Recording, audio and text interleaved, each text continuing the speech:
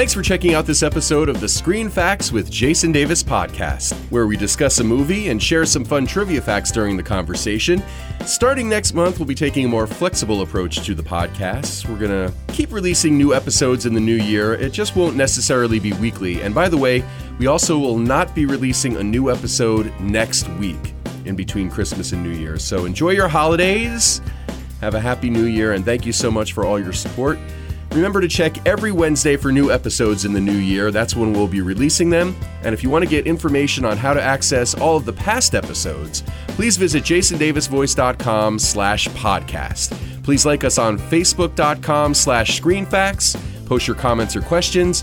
You can also tweet me at jasondavisvoice or email screenfacts@yahoo.com. Well, for the last podcast of 2016, I can think of nobody better to co-host it with me than the person that is my most favorite in the world, my lovely wife, Sue. Wow. Thanks, honey. Why do you look so surprised? That's so sweet. Well, you know you're my favorite person in the world. Gosh, you're mine too. The last couple of weeks in December, we've been talking about some sort of funny and cynical Christmas movies. So we figured we would end the year on a higher note. Yeah. By talking about probably the most sentimental Christmas movie ever, It's a Wonderful Life. Yeah. It's a classic. It is. And it just celebrated its 70th anniversary, released originally December 20th, 1946. Wow. Directed by Frank Capra. Mm-hmm. Story written by Philip Van Doren Stern. And we'll talk about that in a second. Screenplay written by Francis Goodrich, Albert Hackett, Frank Capra, and additional scenes by Joe Swerling. Now, for anyone who's a theater geek like me, Joe Swerling, that name was so familiar to me and I couldn't think why. And I'm embarrassed that I didn't just remember right off the top of my head. Because anyone who's done Guys and Dolls knows that he was one of the writers involved in that. Very cool. Yeah. There was also some people who did some uncredited work on the script. Okay. Dorothy Parker. Okay. Mark Connolly, Clifford Odets. Okay. And Dalton Trumbo. Ah, the movie was just made about him recently with Bryan Cranston. Yes, he was one of the blacklisted writers following the McCarthy hearings. Oh, boy. And I have an interesting note about some of the communist questions that came up. Throw it out there. Go for it. The creation of this movie. In 1947, an FBI analyst submitted, without comment, in addition to a running memo on, quote, communist infiltration of the motion picture industry, recording the opinion of an industry source who said that the film's obvious attempt to discredit bankers, quote, is a common trick used by communists. That's what the FBI was doing in 1947. It's good to see that they were wasting time then as they are now. Very good. Excellent. Some things never change, I guess. That's right. So you actually found a copy of the original story. I did. That this movie is based on. Philip Van Doren Stern wrote a short story called The Greatest Gift. Right. He wrote it in 1939. Okay. He couldn't get the story published. So he decided to make it into a Christmas card. And he mailed it to 200 of his closest family and friends. And he did that in 1943. Okay. So that came to the attention of RKO producer David Hempstead, who showed it to Cary Grant's Hollywood agent. Oh, wow. And in April 44, RKO bought the rights to the story. So RKO actually created 3 separate scripts, or parts of scripts, to make a story out of the short story.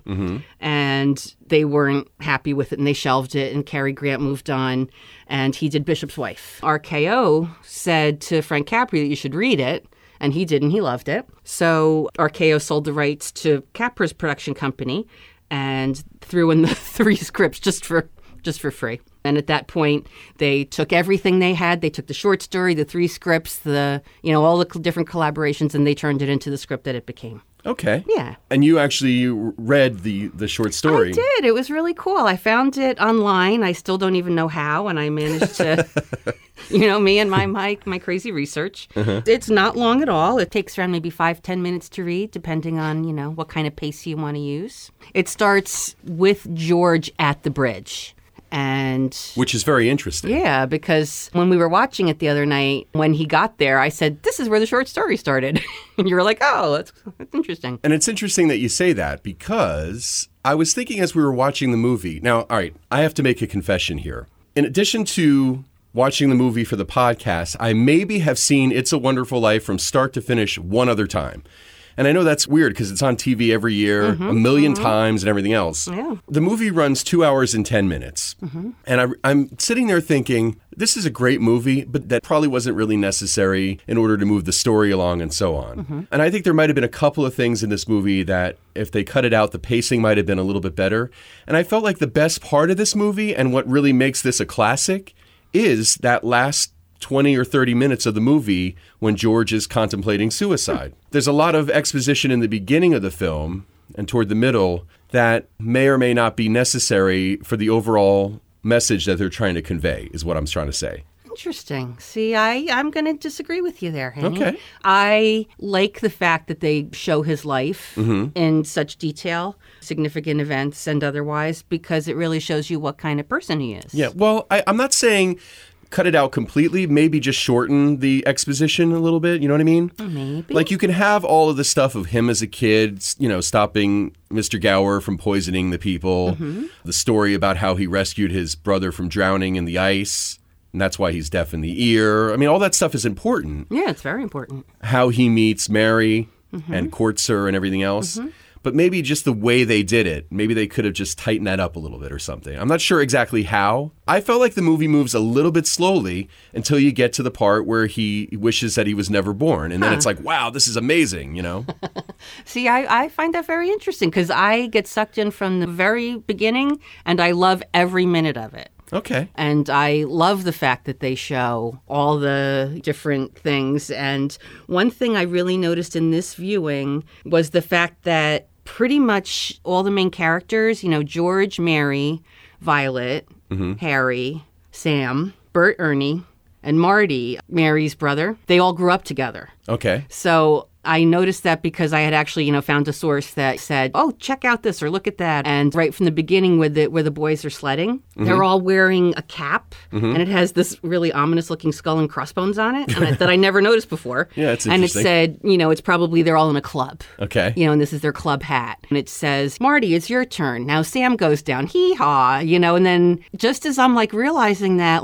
oh, that's Sam, that's hee-haw. Right. He's right through the whole movie. They all grew up together. Right. Sam was the only one, I think, who really broke out. Right, who became this huge success. Yeah. I mean, it's huge financial success. Yeah.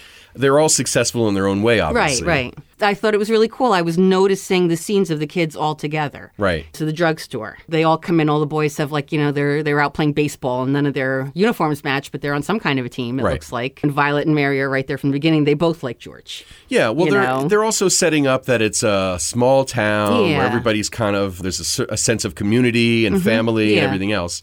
So I get it. And again, I get why this movie is a classic, and it strikes all the right chords for not only a holiday movie, but a movie about knowing what's important in life and the importance of love and family and all that kind of stuff. I get it. All I'm saying is I felt like the pacing of the movie is definitely slower leading up to the last 20 or 30 minutes when he meets Clarence. That's all I'm saying. That's true. That is true. It is That's a all little I'm slower. saying. And I enjoyed that slow pace. Okay.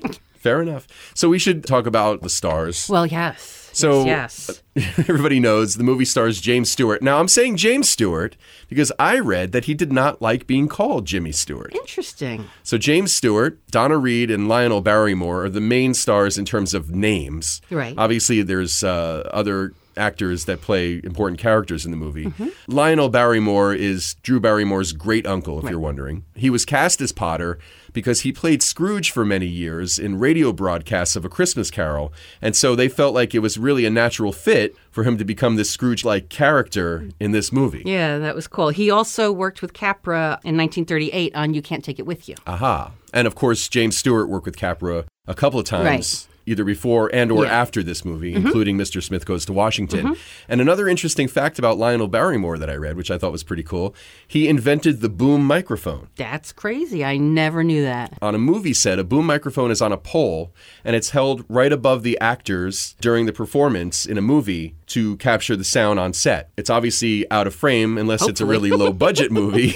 every once in a while, it creeps into some movies. You might catch a boom there. You probably could do a Google search for how many movies have a boom visible. Oh, yeah, that could be fun. And of course, you don't want that, but But yeah, that's a pretty important invention for movie making. That's so really it's pretty cool. Yeah. Hey, did you know that Vincent Price was also considered for Potter? Yes, he's one of a number of actors, but probably the only one that we've heard of. Yeah. I read through the whole long list of names and went, oh, Vincent Price. Oh, Yeah. okay. Really cool. Yeah, so this movie was not a huge box office success. No.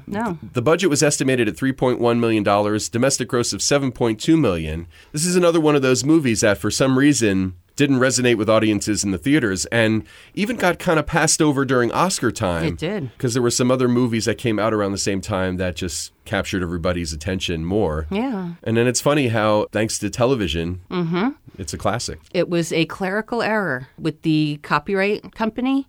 In 1974, there was a clerical error in renewing the copyright. So all of a sudden it was free range. Wow. And the TV stations just snatched it up and started playing it. Yeah, anybody who had a copy of it, Yeah. they said, oh, we can play this as much as we want. We don't have to pay anybody. Yeah. Can you Yeah. imagine that poor clerk is like, oh, what did I do? Yeah, somebody got their ass handed to them for sure. Basically. So I mentioned Cary Grant before. Mm-hmm. So originally, the original scripts were written with really him in mind. Okay. But it wasn't until they actually brought James Stewart in that they really created the part of George Moore for Stewart to play. Okay. And Donna Reed actually wasn't the first choice for Mary either. She's wonderful in the movie. She's wonderful. It was her first big movie. It was her first big thing. I Yeah. thought she was terrific. Yep. But the first choice, Ginger Rogers. Oh, wow. She was offered it, but she turned it down. She said it was too bland. Very interesting. In her autobiography, she questioned her decision and said, foolish, you say? I could see her playing the part too, though, because she was really good at that Yeah. sassy, strong female. Sure. Yeah. Hindsight's always 20/20, they Yeah. say, right? I mean, when you see the script for this movie, the Mary part is not showy per se. No, but she's got a lot of spunk. Yeah. Right from the beginning when they're in the drugstore and he's leaning over to scoop the ice cream for her and she says, is this your bad ear? George Bailey, I'll love you till the day I die. It's like, I love this girl. I know. I know you're all into all of that sentimentality. And I get it. It's cute. Yeah. The first scene in the movie that makes me cry, because there's quite a few, when I'm jumping ahead and it's a spoiler That's all right. alert, but on their wedding night. when Spoiler they- alert. I'm the only schmuck who hasn't seen this movie a million times, probably. It's their wedding night and they embrace. He kisses her and they embrace, and she says over his shoulder, that night we threw the rock, at the windows of this house. This is what I wished for. Aw. Oh, Mary. Love her. In 2006, the movie was ranked as the #1 most inspirational movie of all time by the American Film Institute. A year later, AFI ranked this as the number 20 greatest movie of all time. Yeah. That's pretty amazing. Of all time. Of all times. Yep. James Stewart's performance as George Bailey is ranked number 8 on Premiere Magazine's 100 Greatest Performances of All Time. One of those, I'm not sure. I read that they actually put 500 movies out Oh, for wow. the survey. Okay. And then took 100. Okay. And then went from there. Okay. So saying number 8 out of 100, yeah, that's really good. 8 out of 500, that's kind of amazing. Yeah. Listen, I'm not going to argue. The performances are great. Yeah. James yeah. Stewart is Oh, so my engaging. I God, mean, he's yeah. amazing. Yep. No question. The woman who played his mother, Beulah Bondi, she actually played his mother 5 times, I think, in different movies and TV shows. Huh. And I thought they had a really nice chemistry. Yeah, they were really good. Yeah. She was in Mr. Smith Goes to Washington, too. Okay. James Stewart almost didn't want to even do this movie, which is very interesting. Yeah, Imagine well, he that. was back from the war, and he wasn't doing so good. Yeah, Lionel Barrymore convinced him to take the role. Yeah. He was feeling, I think, maybe a little cynical after the war. Well, let me tell you something. That article I read at ShopRite today, honey. See, this is me like making lemonade out of lemons, right? Right, Because there yeah. we are, online. It's the Sunday before Christmas, and it's crowded, and there's lines, and we're getting ready to check out, and we have to wait a minute before we can even unload groceries. And I look and I see a magazine with James Stewart on the cover, and it says James Stewart after World War II and how It's a Wonderful Life saved him. And I'm like, I have to read this while I'm here. They said he was very emotionally fragile after the war. I'm sure. Nowadays, we might say he had PTSD. Yeah. And he really wasn't sure if he was up for it, which made the dark scenes for George so amazing. When he's in the bar and crying, when he comes home and, he trashes the stuff on the table, he really got to release It was the a form inner of demons catharsis. there. Yeah. I can imagine. Yeah. I mean, listen, World War II probably took its toll on a lot of people. And like you said, back then, PTSD, it didn't have a name. Yeah. I'm sure PTSD has existed as long as wars have existed. Exactly. And plus, back then, they didn't talk about it. Yeah. You know, my dad, my uncle fighting in World War II, they never talked about it. Yeah, because people who are civilians who haven't been trained in combat and how to engage the enemy and all that, they can't relate to what it's like to be in a battle or pull a gun on somebody or whatever. Yeah, I mean, or eventually, or even worse, kill somebody. Oh, I know. You know, eventually, my dad opened up and had some, you know, some of the fun stories he told us. Right. Of course, he spared us the details. Yeah, I mean, I'm sure there's fun stories of camaraderie and things like that. But there's an expression, "War is hell" for a reason. Exactly. Right. I have another little interesting tidbit about one of the cast members. I just want to say this really quick. We were talking about what this movie meant to James Stewart in his career. So he had about a 60-year career in films, 5 Oscar nominations, 1 win. He called this movie his favorite of all the things he ever did in his career. And that's saying something because that's a hell of a career. Yeah. Frank Capra, who is a renowned director, also named this movie as his favorite of all of his films. So this is a movie that meant a lot to the people involved in it. Yeah. The part itself is amazing. He plays him from graduating high school and should be starting college, all the way up to father of 4 losing it.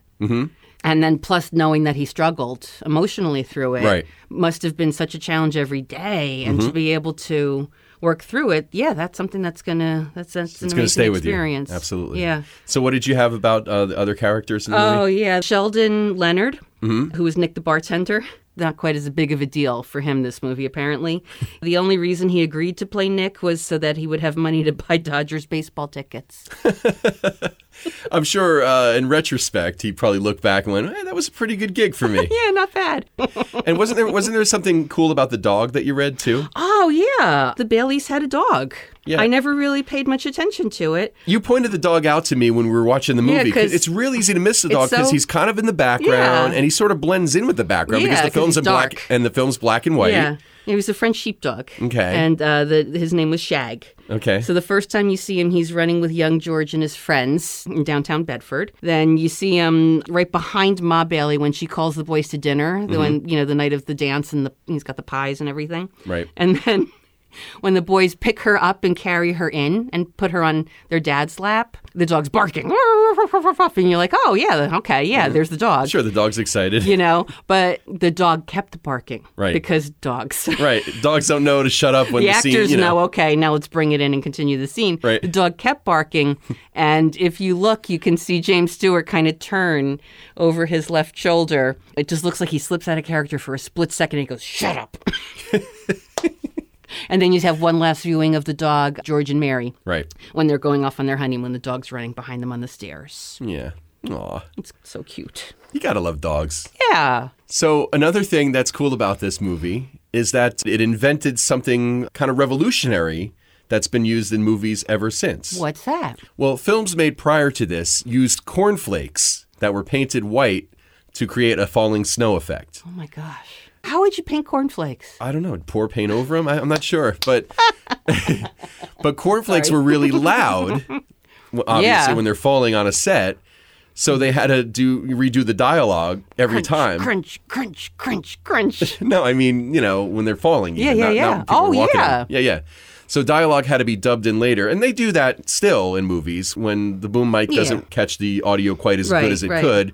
They do the ADR sessions afterwards in post-production.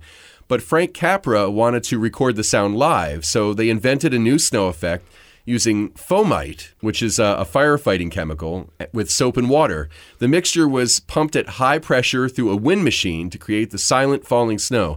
6,000 gallons of the new snow were used in the film. And the RKO Effects Department received a Class 3 Scientific or Technical Award from the Motion Picture Academy for the development of the new film Snow, which is used to this very day. Super cool. Very cool. But you know what's cool? We were watching the movie and we were commenting on how real the snow was and how amazing it is. Yeah. And it wasn't even filmed in the winter. Yeah, the iconic scene where George is running down the street in Bedford Falls. Merry Christmas, Bedford Falls! And he's like, Merry Christmas, you old building alone! Yeah, exactly. That's filmed in the middle of July. Yeah. And people were like passing out from the heat. It was so hot. Like 90 degrees or something. Right? It's amazing. Capra actually had to give them all a day off during filming just so they could kind of recuperate. Yeah. And there they are in their suits and coats and hats and scarves. It's really believable that it's winter. I mean, really you is. really can't tell at all. Yeah. It's incredible. Yep. It's very cool. The set for Bedford Falls was constructed in 2 months and was one of the longest sets that had ever been made for an American movie. It covered 4 acres of RKO's Encino Ranch and included 75 stores and buildings, a main street, a factory district, and a large residential and slum area. Main Street was 300 yards long, 3 whole city blocks. That's right. They planted 20 full-grown oak trees Wow. on the existing sets. That's so cool. And plus, they built a full working bank set. Yeah, I mean, and the house. attention to detail. And, yeah. It's fantastic. So cool. And I think a movie that pays homage to this is definitely Gremlins. We were talking about all the Christmas movies that are not necessarily known as Christmas movies. Die Hard, Lethal Weapon. Gremlins is another one of those. And you were arguing, it's not really a Christmas movie. The whole I have movie... to watch it again. The whole movie starts with Hoyt Axton, Billy's father, buying him the Mogwai for Christmas. For Christmas, right. And then, of course, everything happens. But the town is Kingston Falls in that movie. Right. And it looks a lot like Bedford Falls. So Interesting. I think that was definitely a homage to this movie. Well, Seneca Falls, New York claims that Frank Capra visited them in 1945, and he modeled Bedford Falls after it. Yeah, I think it's supposed to be the combination of a couple of towns, Seneca Falls and Bedford, hence Bedford Falls. Well, I would like to one day go to Seneca Falls in December because they have festivals every year. It's a Wonderful Life Festival. That's pretty cool. That would be cool. They have a Hotel Clarence, and in 2010 they opened the It's a Wonderful Life Museum. And Carolyn Grimes, who played Zuzu, cut the ribbon. Very cool. So I would like to go up there. I think that would be fun. So there's a lot of really cool notes about the filming of this movie. Details on the sets. For example, a photograph of James Stewart at the age of 6 months, donated by his parents, is in the Bailey home set, which I think is very cool. In the drugstore, it's Gower's Drugstore. Did you know where that name came from? Nope. Well, Capra's employer, Columbia Pictures, was on Gower Street for many years. Oh, okay. Yeah. So they had a lot of true to fact advertisements in the drugstore, too. Okay. I didn't get all of them, but I read that there was Coca-Cola, Okay. Lucky Strike cigarettes, actually tons of cigarettes, Peterson tobacco pipes, Camel cigarettes, Chesterfield cigarettes, Vaseline hair tonic, Pepto-Bismol, Saturday Evening Post. So cool. The famous ad in the drugstore is the sweet Caparel cigarettes.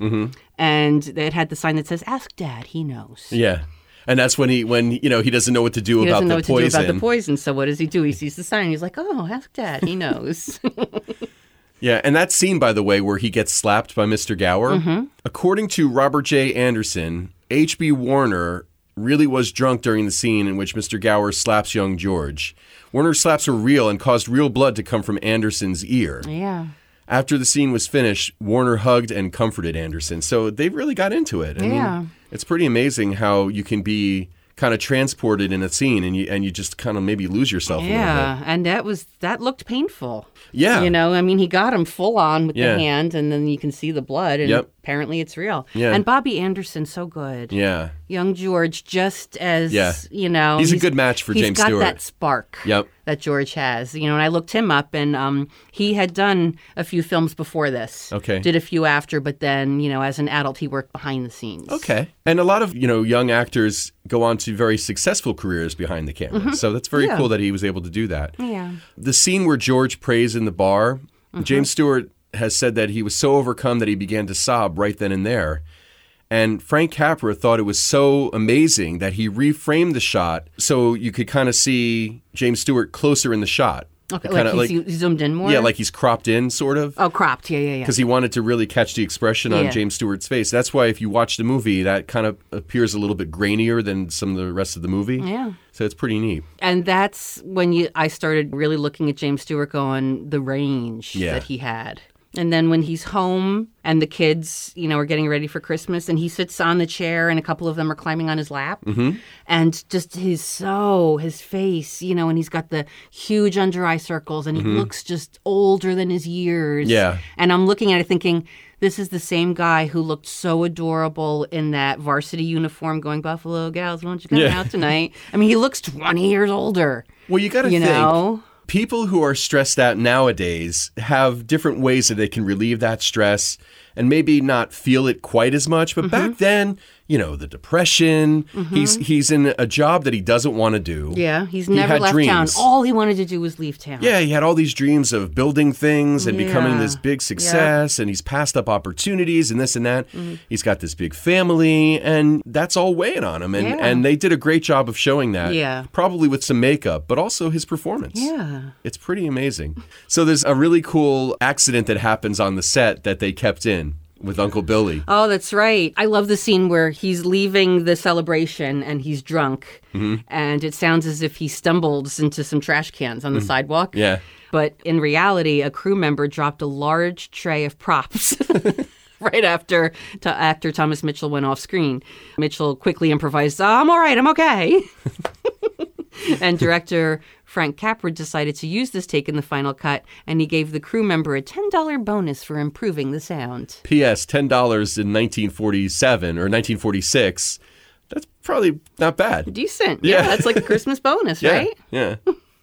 So we were talking about Donna Reed earlier and how she wasn't the original choice to play Mary, but she really brought some skills to the role that they probably didn't even anticipate. That's true. For the scene that required her to throw a rock into the window of the Granville house, Frank Capra hired a marksman to shoot it out for her on cue. But Donna Reed surprised everyone when she broke the window without the assistance of the hired marksman. That's pretty cool. Well, she had played baseball in high school and she had a strong throwing arm. Ah, Yeah, she came from a small town. She was from Denison, Iowa. And she also demonstrated some skills there by winning an impromptu bet with Lionel Barrymore when he challenged her to milk a cow on set. I chuckled because I think about actors' resumes. It has their name in the middle and the top, then has height, weight, hair color, this, that, lists of parts, training. And at the bottom is special skills. Right. And imagine what she could put. right. Yeah, I can Can throw milk a cow baseball better on- than most guys. Yeah, milk a cow and throw a baseball. Yeah, and back then they probably said, oh, she throws like a girl. Oh, don't get me yeah, started. I know. Yeah, that means she does it just as well, but gets 77 cents on the dollar for it. There you go with that again. So George, I mentioned, of course, George had all these hopes and dreams. He wanted to learn how to build things and all that. Yeah. Turns out James Stewart in real life majored in architecture at Princeton University. Jersey. in the Which house. which is interesting for our good friend Eric Reitz, who's a regular contributor to the show, because not only does he live down near Princeton, but he's an architect. That's true. Yeah. Wow. That's really cool. Yeah, very cool. 42 rings are heard over the course of the film.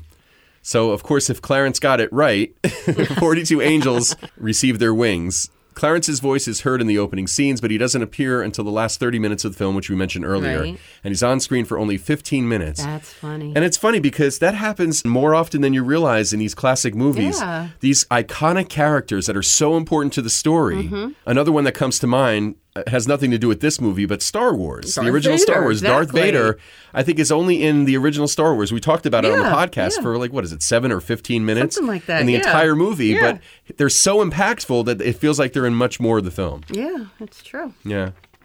The kiss scene. The kiss scene. Yes. Famous. The famous. You can see the yearning and the longing in his face. Oh my gosh, what Now, I want you're talking about the scene where he's on the phone. They're on the phone with, with the first kiss. Sam, right? Yeah, yeah.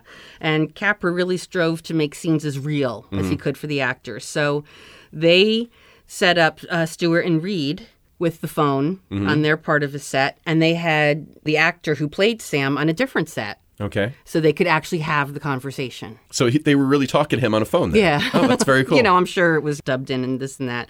But James Stewart was very nervous about the phone scene kiss because it was his first screen kiss since his return to Hollywood after the war. Wow. Stewart filmed the scene in only one unrehearsed take. Wow. And it worked so well. Part of the embrace was actually cut because it was too passionate for the censors. It was too racy for 1946. Yes. That's yes. something. Well, maybe it's just me because I'm a female and I'm looking at James Stewart in that scene going, but the way, first of all, his nose is near her hair. And that's a classic thing when the man smells the woman's hair and you start to see like a little tingling in the man there. He's like yearning a little for a little more smell, a little closer. And then, she's listening and he's just right there. And like, I watch that scene every time going, kiss her, just do it, kiss her. Wait a minute. I need a minute. Hang on. Okay. And then when they finally, and the kiss itself isn't even that long. It's a kiss. And then it's cut, you said, right? And then they embrace. Oh, okay. And the embrace and Yeah.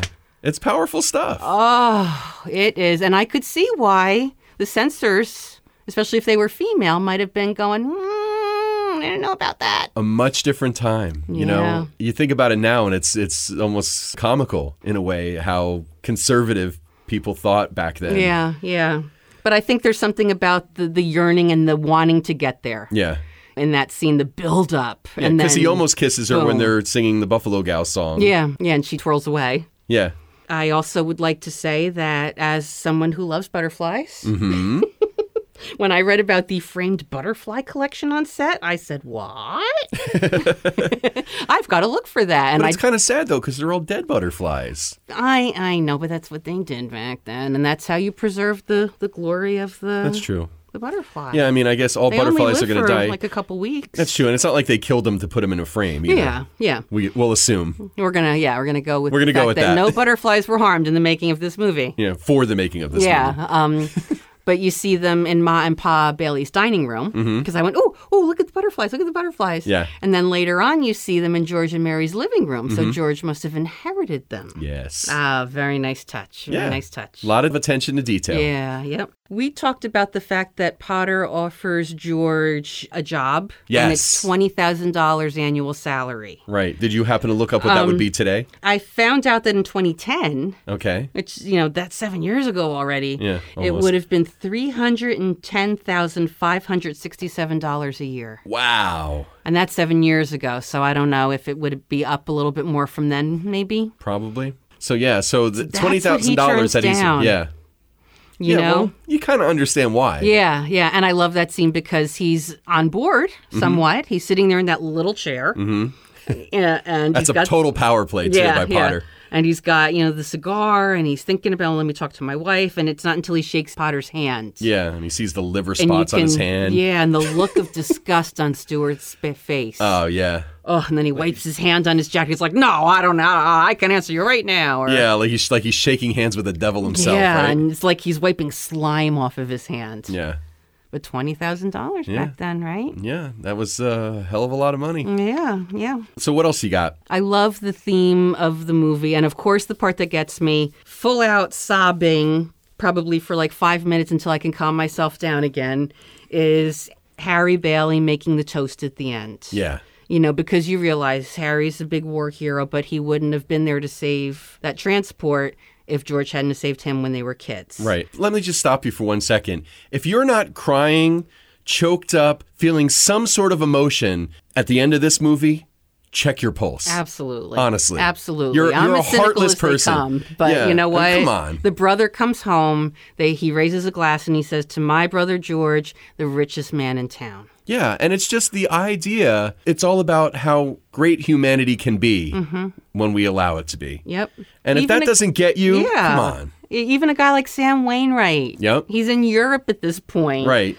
And all the money that they've collected in the hamper seems like this is close. If that's not 8,000, who knows? Oh, I'm sure it's probably more than enough. But then Sam wires in. $25,000. Which, going back to what we just said, is like $300 some odd thousand. And it doesn't even faze him. And that happened because Mary told a few people. She specifically went to Mr. Gower, who wired Sam. And it's just all these people that have been affected by him. And Sam, their whole lives, has actually been teasing George. Yep. Old mossback George. Yeah. Well, because he tried to offer him, getting in on plastics. Yeah. And which George is where he makes his fortune. I don't want any plastics, you know. And then when the Martinis are setting up their house, when they're moving in and Sam pulls in and he's even going, oh, look, there's George always making a speech. Like he's always got a little dig. And I can't help but think that even though Sam is very material success, that he's kind of a little jealous of George. All of the years that he put in at the building and loan made it possible for people to have homes and not be living in a slum that was owned by Potter. Exactly. And that alone, you can't even put a price on that. Yeah. George finds the book at the end, the Tom Sawyer, and Clarence has written in there, no man is a failure who has friends. Right. And I noticed on the set of the Bailey Building and Loan, there was a picture of his dad, and then under it was like a framed, I don't know if it was like a cross stitch or something maybe, embroidery, and it said, All that you can take with you is that which you've given away. Yep. I just think that sums up the movie so well. Yeah. There's so many ways that you can help people, and it doesn't have to be money either, by the way. Right. Just be nice to people. It's amazing how just being nice can really make a difference in somebody's day. And I'm not trying to be a preacher here. Treat people like they're as important as you think you are, and the world will be a better place. Period. The end. Well, honey, thank you as always for being a part of the podcast. I love doing this with you. And thanks to you for listening. Again, no podcast next week. And then in 2017, just keep checking every Wednesday. I don't know how often we're going to be doing these things. I don't want to put any kind of time limit or any kind of specific thing on it at all. I just want it to be when we can do it, when we can get the schedules to jive and get people in here to record with me, we'll make it happen. But we really appreciate you listening, and I hope that the fact that it's not going to be weekly won't deter you from still listening. Remember, we always like to hear from you. If you have comments or questions, favorite scenes you want to mention, we're on Facebook at facebook.com/screenfacts. You can also email us, screenfacts@yahoo.com. You can find me on Twitter at Jason Davis Voice. Please rate and subscribe on iTunes. And if you want to show your support for the show in other ways, you can order ScreenFacts merchandise on the podcast page of jasondavisvoice.com. Merry Christmas. Happy New Year. Thanks for listening. Show theme music by Audionautics.com, and special thanks to our announcer, Kim McKay from kimsvoice.com. Screen Facts with Jason Davis is a production of Jason Davis VoiceOver. Visit jasondavisvoice.com if you need a voice for a commercial, narration, promo, internet video, e-learning or training program, and more. Click on the podcast page to get information about where you can download and listen to past episodes. Listen again next Wednesday for a new episode of Screen Facts with Jason Davis.